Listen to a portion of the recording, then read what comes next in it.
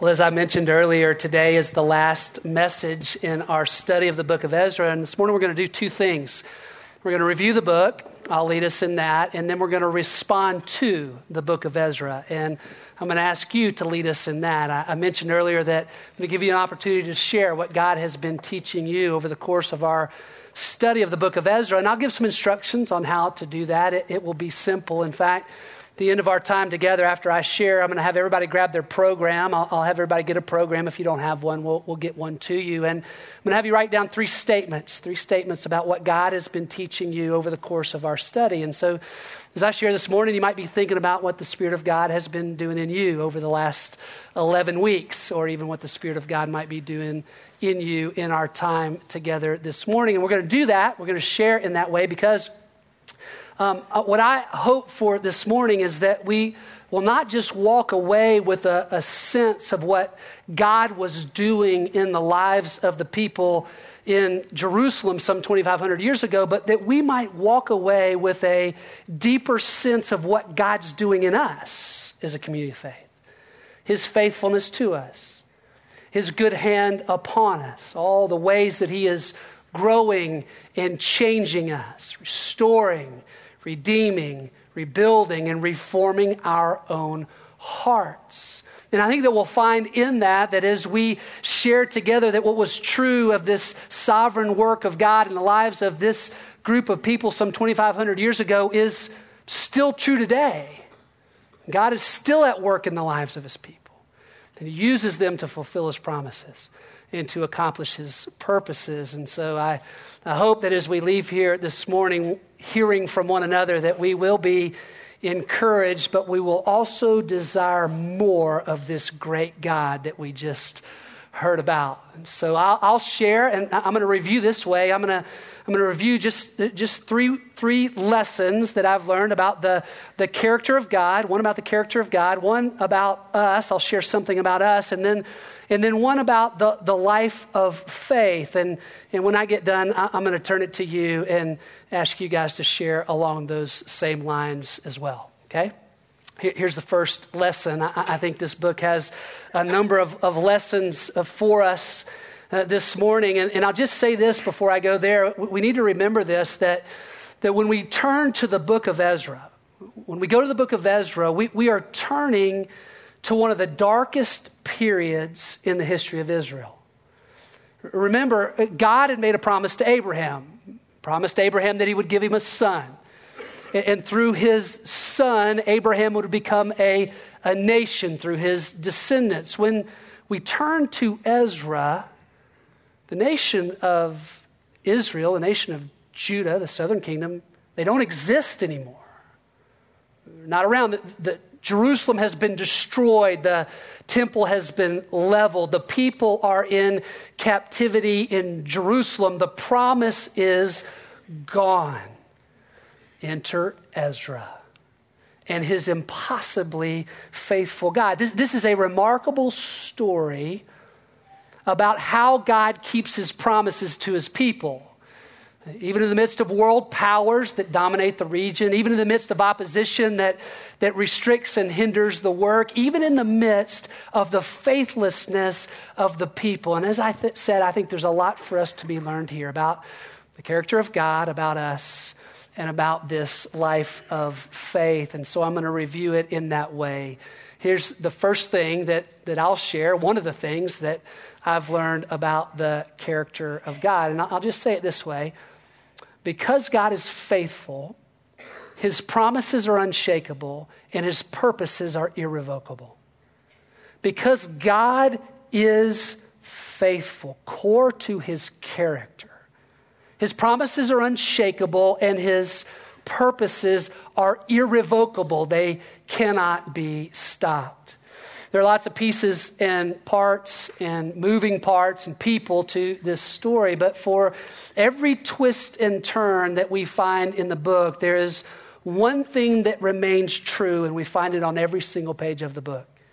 It is the steadfast faithfulness of God. That never changes.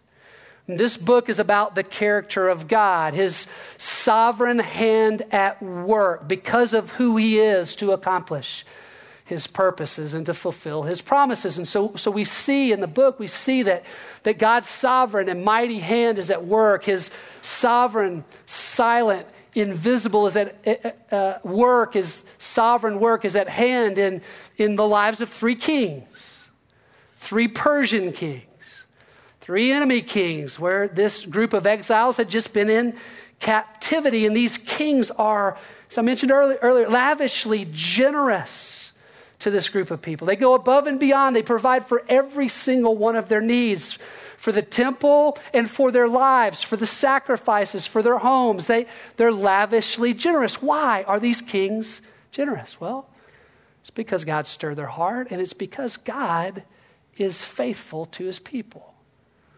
Sovereign, invisible hand of God at work in the lives of 3 kings. And then we see the sovereign, invisible hand of God at work in the lives of 2 prophets. Remember this? Haggai and Zechariah, who speak the word of the Lord to the people of Israel when the work on the temple was just a foundation. The work on the temple had laid dormant for 16 years. And when they speak the word of the Lord to the people of God, the people resume the work. They go back to work. Why? Because the word of God never fails. And he is always faithful to his people.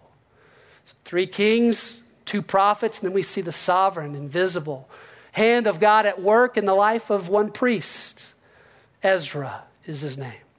And Ezra attributes everything that happens in the last 4 chapters of the book to the good hand of his God.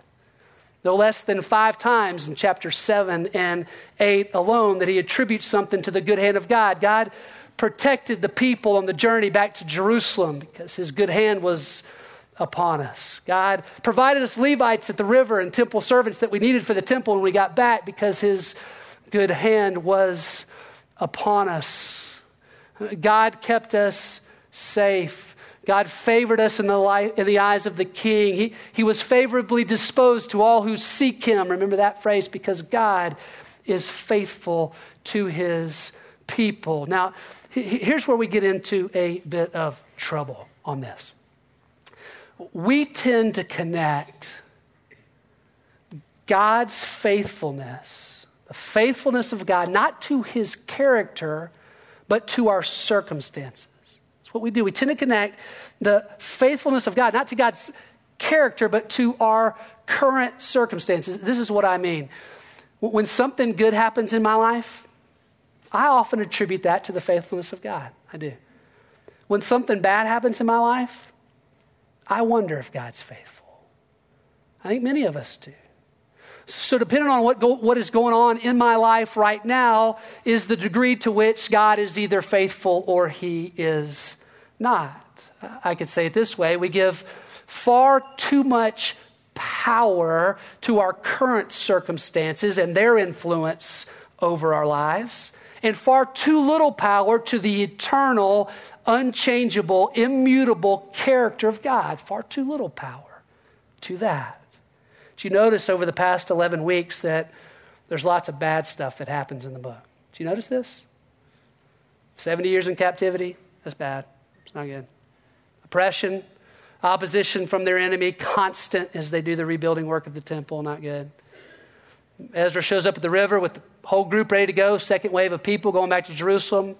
No Levites, no temple servants. They wait there 12 days. Some of their circumstances stunk. But did any of that deter God from being faithful to his promise? Did any of that do that? Hardly. God is faithful in and through every circumstance of our lives. He's always faithful. Why? Because his character never changes. Something about God that I learned. Here's the second. Number 2 is something that I've learned about us. I'm going to borrow a phrase from an old hymn. We are prone to wander. We just are.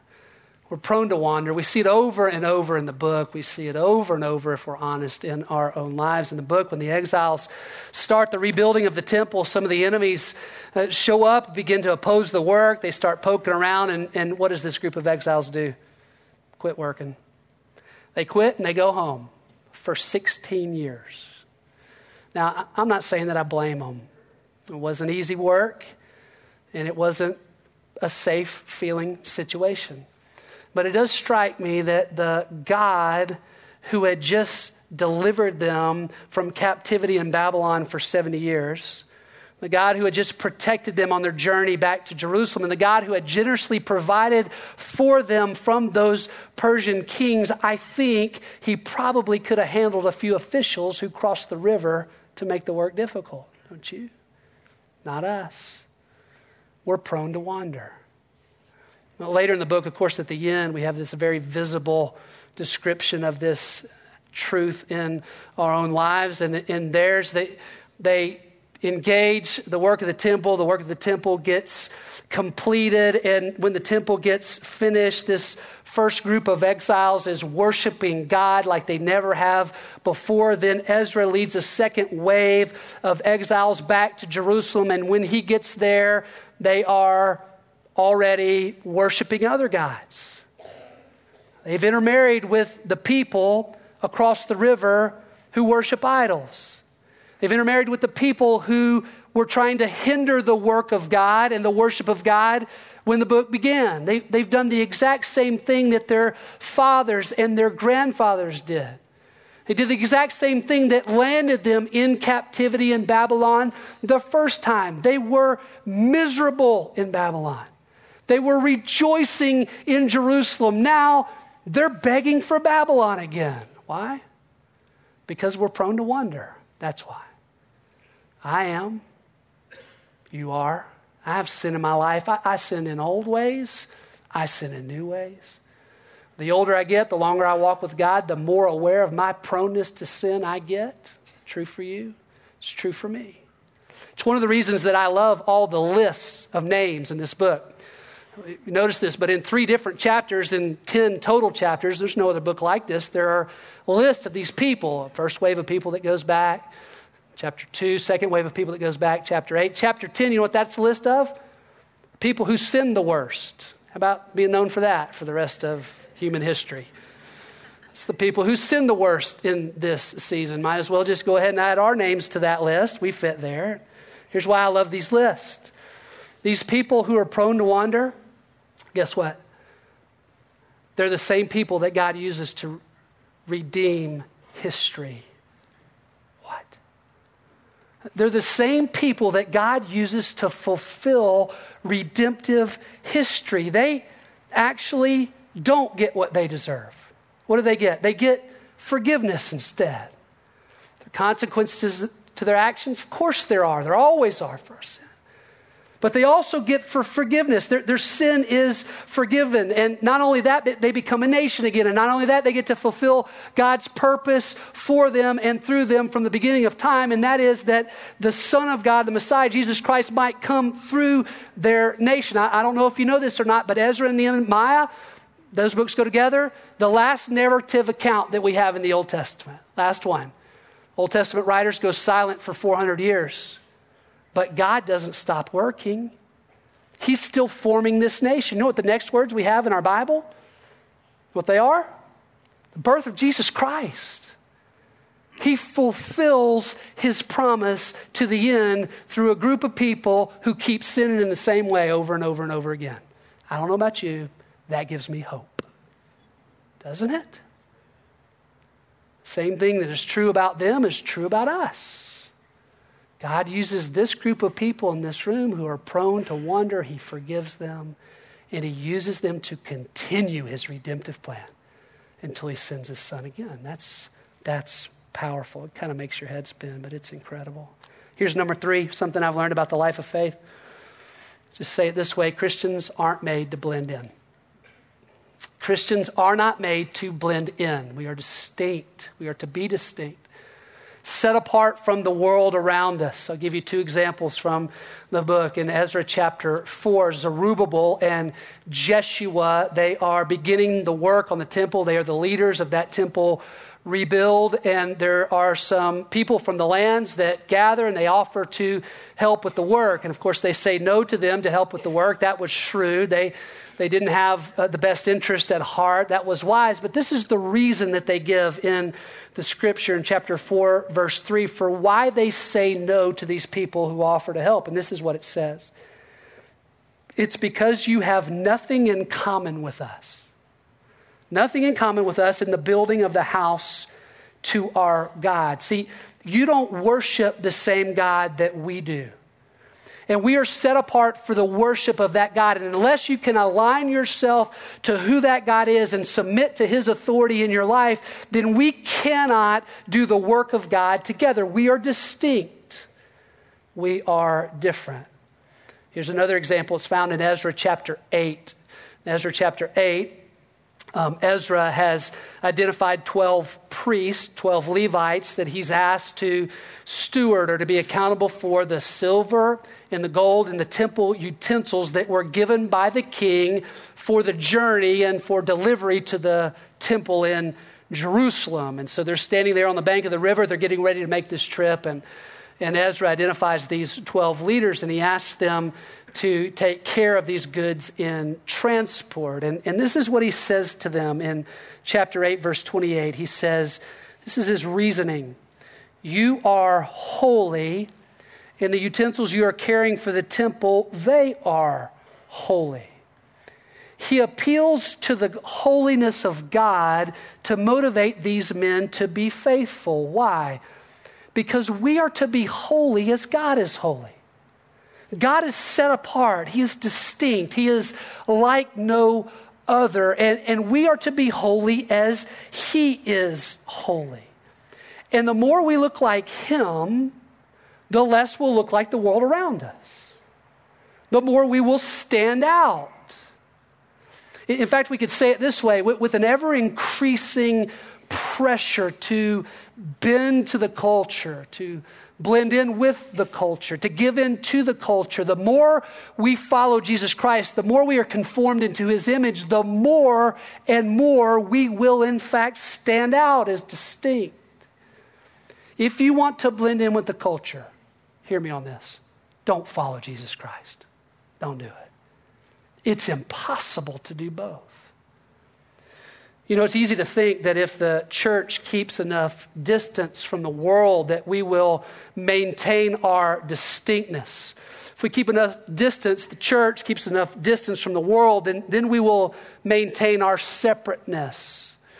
What I would suggest to you this morning is that as the world has grown further and further away from God over the course of the last several decades, I would just simply suggest that I believe that the church in general has gone with it. We've kept our distance from the world, but we've begun to lose our distinctness.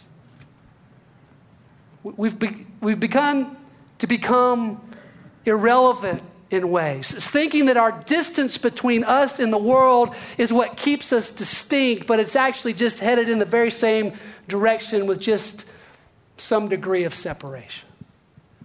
What I believe that the Lord calls us to in the scripture is not just simply distance, but distinctness actually is the measure of our holiness. It's not the measure of the difference between us and the world. It's the measure of our holiness unto God. And so as the world moves further and further away from God, our distinctness actually gains ground. It actually moves us closer and closer to God. We are conformed more and more into the image of God, and the gap gets wider and wider because of who we are in Jesus Christ. Now, this is ironic, but it is actually that distinctness that is the hope for the people that are headed the other direction. That's freedom for them. There is another way. There is a love that can be found beyond this. There is forgiveness, and all that becomes distinct, faithful obedience to God in time. It's the reason that we are set apart. And so when we think about our lives, then our repentance, you know what it is? It's countercultural. How many people in your world that don't know Christ do you see repenting often? Not many. Our repentance is counterculture. Our obedience, you know what? It's going to look radical to some, just like it did for them in chapter 10.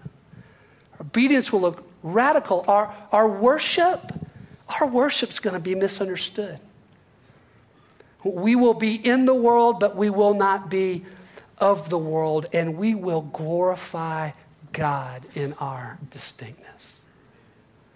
Now, I said at the beginning of the service that I was going to give several of you the opportunity to share, and I want to do that now, and here's how I want to do that. I want everyone to take out your program. If you'll take out your program and flip over to the back side of it, there are some message notes. If you don't have a program, just slip up your hand. We got some ushers that have programs. We'll get one to you. I want everybody to do this. Not everybody's going to have to share. Nobody's going to get put on the spot. But I do want everyone to do this so that you have some takeaway from our book of Ezra this morning. And on the back of that program, you can borrow a pen from somebody, or I think some of these ushers might have pens as well. If you can't get to a pen, you can grab your phone and type it out on there, or you can just think about it. This is not hard, but I want everybody to do this. Here are the 3 statements that I want you to write on the back of your program, okay? Here they are. You ready? I've learned that God is, and you'll fill in that statement. It's the first one. I've learned that God is. Second statement, I am. You'll fill in that statement. And faith requires. Fill in that statement. That's the third. I've learned that God is, I am, and faith requires. And what I want to do, in just the same way that I just shared with you, is give you an opportunity just to reflect for a minute. You can flip back over the pages of Ezra if you'd like to do that. You can think about a message that stood out to you, or something that the Spirit of God did in your life as you listened, or you did some study on your own. And I just want you to answer those questions for you as best you can. Doesn't have to be perfect, doesn't have to be the one thing. You might list several things about God. You might not get to one of the statements. This is just a guide for you to help you take some things away from our study together of the book of Ezra. And then I'm just going to have several of you in just a couple of minutes just stand up and read your program. That's how we'll share this morning together. So take just a minute and do that. Now, when you share in just a minute, you can just read those statements just like I will in just a minute. I'll share mine. Or if you want to pull off one of those statements and share in a little bit different form, that's totally fine too. I just ask you to share your name with us and be brief and stay on the book of Ezra, something that God's taught you from the book of Ezra. And I do want to say this, just remind us of why we're doing this.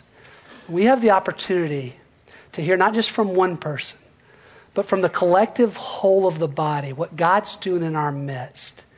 It gives us hope in a different way. It encourages us in a different way. It does something that Michael, Lloyd, and I can't do just in and of ourselves standing up here. So that's why we do it. We need to hear from one another and be encouraged by it. This is mine, and then I'll give some of you the opportunity to grab a mic and share yours. Mine says, I've learned that God is faithful in every circumstance. I am prone to wander, and faith requires that I live distinct from the world around me. It's what I just shared. That's mine. Somebody jump up. I want a bunch of you to do this so that we can hear from one another. We've got mics right back here, and then another one right over here, and one right here.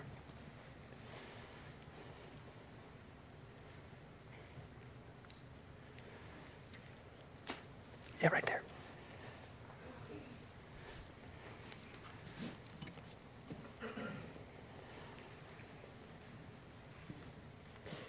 I'm Annette, and I learned that God is faithful no matter what journey you're in.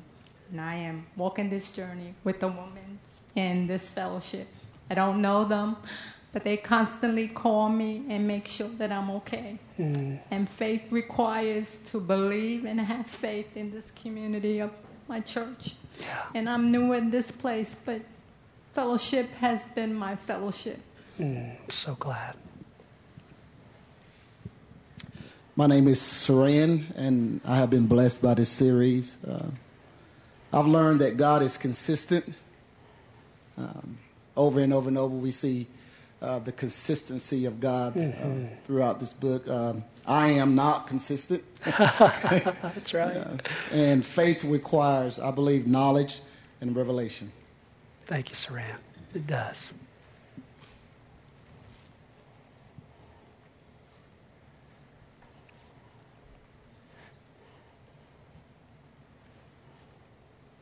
Right here.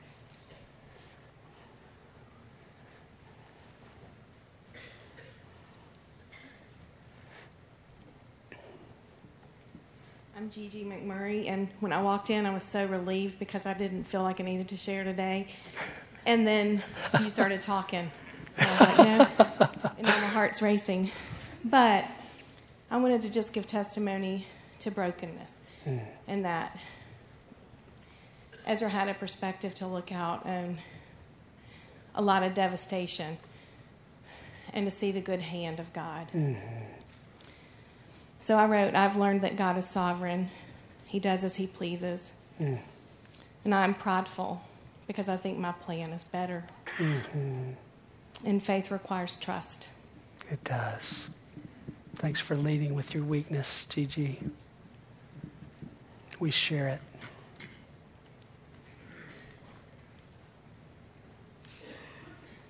Great.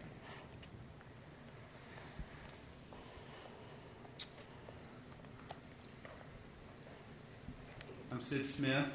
I memorized Ezra 7:10 40 years ago. Oh, wow. Ezra set his heart to study the law of the Lord and to do it, and to teach his statutes and ordinances in all of Israel. I have learned that the Word of God, as the pastors have been doing for the last 2 or 3 years, forever, that without an understanding of this, we have no understanding. The Word of God is living and active and sharper than a two-edged sword. Yes, it is. And I want to encourage us to take the time to read daily. I encourage a men's group that we meet on Saturday morning. Just take 10 minutes a day and pray for 10 minutes a day. And we can change our community. Yeah, we can. And I would like to challenge our church.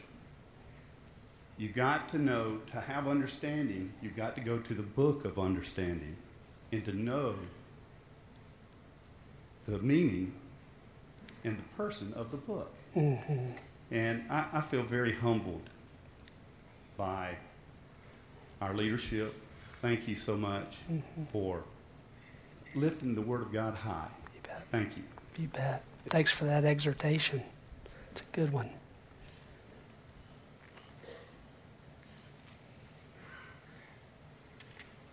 Right here. My name is Jorge. People know me by Tito here with the musicians. What I'm going to read is more of a statement for myself and for what we've learned throughout this series. Great. I've learned that God is faithful to do what he said he would do, not just in the Bible, but in time. I am an Ezra 7:10 man. I am set apart. I am his man. Faith requires that I not be a bystander in the culture I live in. Great one. Got somebody? Yeah, great. My name is Ed, and I guess for me what I may have learned in Ezra echoes what Bill said, and that is that, and it echoes what's in the New Testament, and that is in Romans 3, where it says there is no difference, for all have sinned and fall short of the glory of God. And if you look at the people in Ezra and you look at us, we're the same, like you said, and we're just justified freely by his grace. And the older I get as a Christian, that is the truth that probably resonates most in my own heart, is that there's no difference. Yeah. We have all sinned and we fall short. We're justified freely by this grace that came later, but that we know now. That's exactly right. Great word.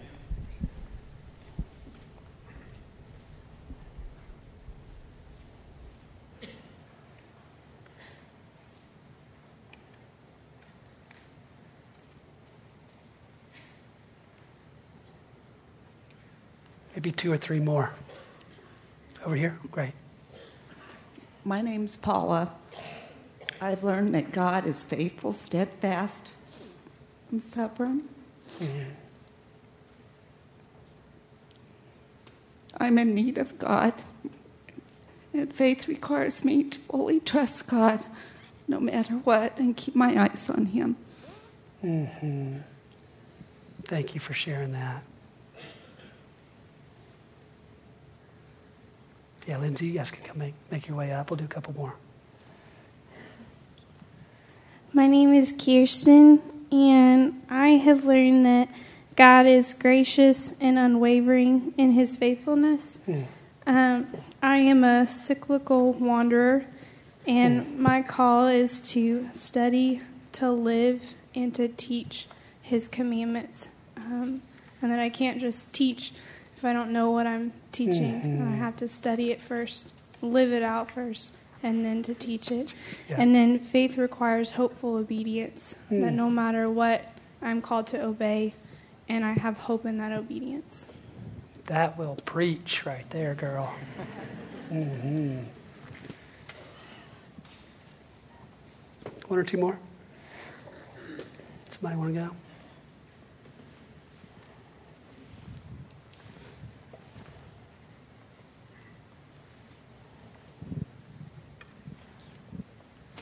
Hi, my name is Ashley. I've learned that God is faithful and His promises are unshakable, that I am prone to wander, and that faith requires a connection to God's character and not a connection to our circumstances. Mm-hmm. Sure does. You know, when we come to the book of Ezra, we find that the return of these two waves of people to Jerusalem, it's all about the worship of the one true God. You remember this? Worship is the priority. So Zerubbabel leads a group back and they build an altar. They worship around the altar. Then they rebuild the temple foundation. They worship there standing on the temple foundation. Then Ezra leads a group back. They repent together. He doesn't know what he's walking into. They confess and they repent, which is worship. And as I listen to what you have just shared, about the faithfulness of God, about the truth of our own lives, about this life of faith, I can't help but think that there is not a better end to our series than to lift our voices as they did. Not in the temple. This is not as meaningful. This building's not as meaningful today as it was then, but that the temple of our hearts, the posture of the heart of the Christian, where the Holy Spirit resides, would turn to worship of our one true God. You see, the work of God, according to the Word of God, always leads to the worship of God. So would you stand with me as we lift our voices and sing of the great character that is our great God?